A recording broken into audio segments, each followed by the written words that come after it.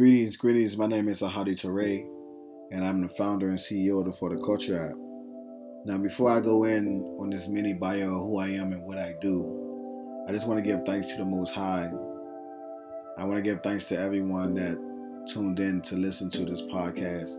This is my first official podcast here at Ahadi Thoughts, and I'm excited. I'm excited for the new experiences, the new viewpoints, just a new engagement that I will have with others.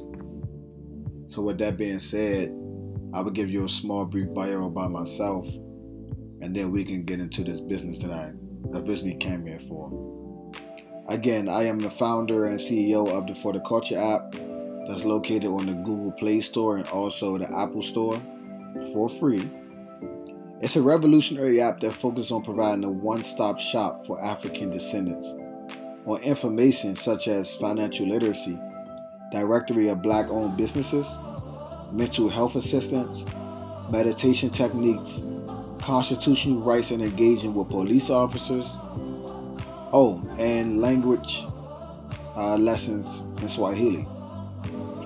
As a CEO and founder, I help to grow the business to international heights with over 62,000 downloads across all 7 continents in the world in only 9 months. With the popularity of the For the Culture app, I have been interviewed by HBCU Buzz, We Buy Black, and Urbanity Black, just to name a few. I also published The Journey to Ahadiism in 2016. The book talked about the transformation of myself, a young man who was lost and trying to find himself to become a social vanguard for his community. I documents the influence in my life from strong black men and women to movies, proverbs, literature, and African symbols. Since the release of the book, The Journey to Ahadiism sold several copies and has since helped hundreds of people find their path to enlightenment and consciousness.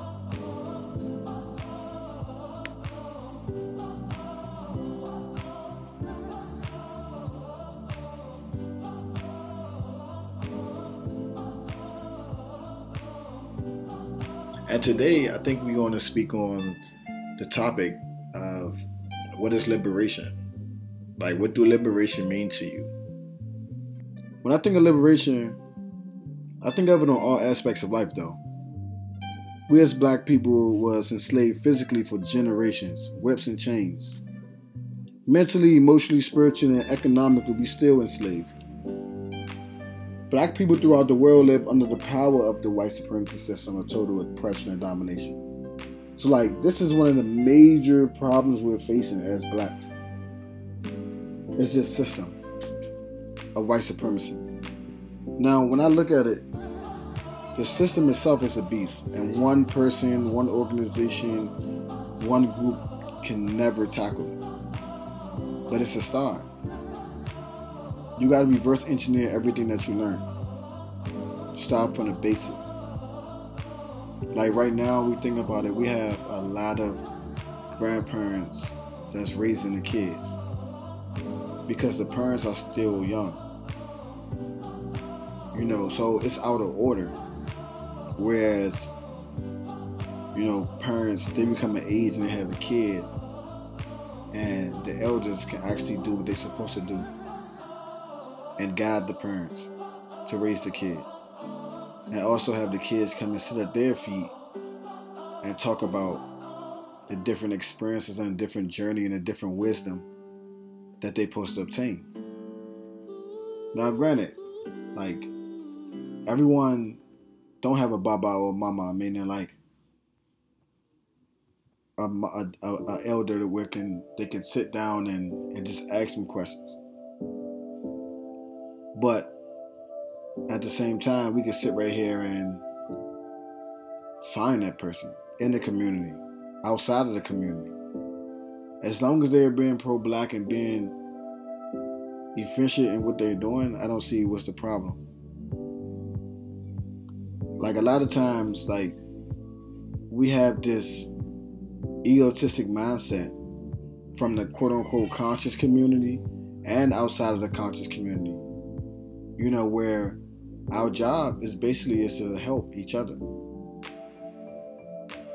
And I'm all for that as long as it's going towards liberation, financial freedom.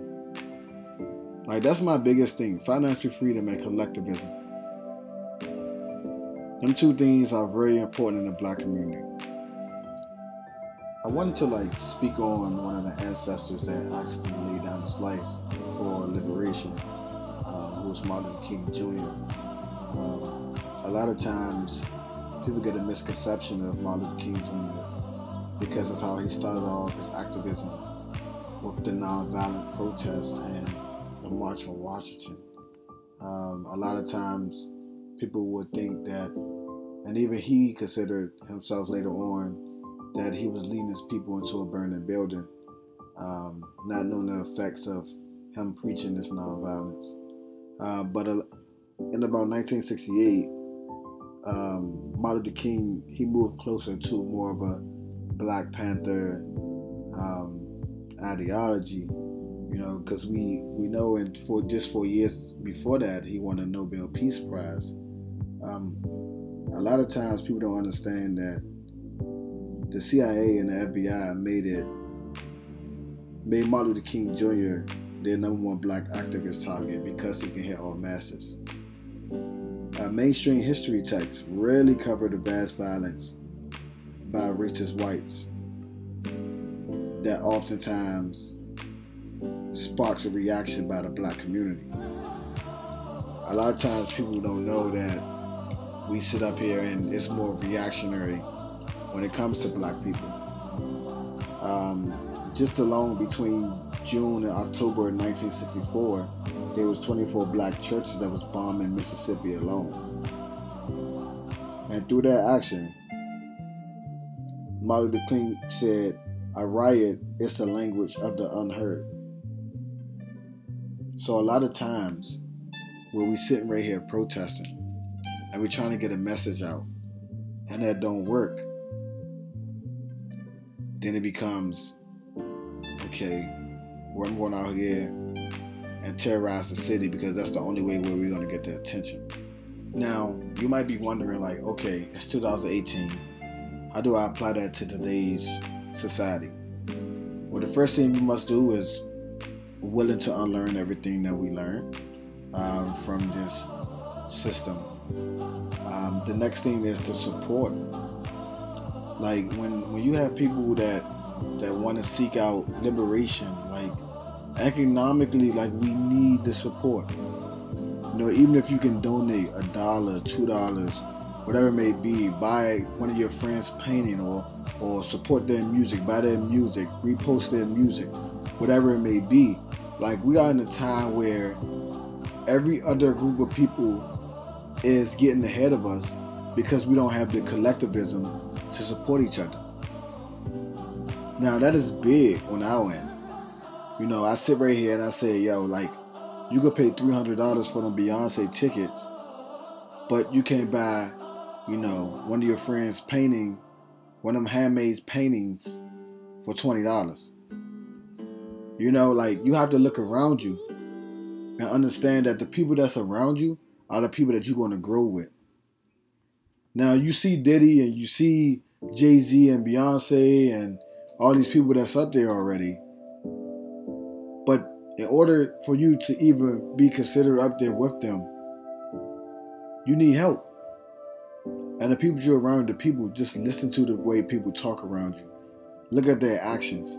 See how they move. Are they helping you? Are they hurting you? Them are some of the biggest things that we need to evaluate. So with that being said, this was my first podcast, going out. I hope that you guys listen to it. I hope you guys subscribe to YouTube, my Instagram, Facebook. It's all the same, Mahadi_Ture, Ture. And I hope to, on that next episode, get people to come on the show, get people to call in. I had to set up some pre-interview questions and things like that, where we can get things started. It's been fun. Again, make sure you download the For the Culture app. It's on the Google Play Store, and also it's located on the Apple Store. So yeah, spread the word, and peace.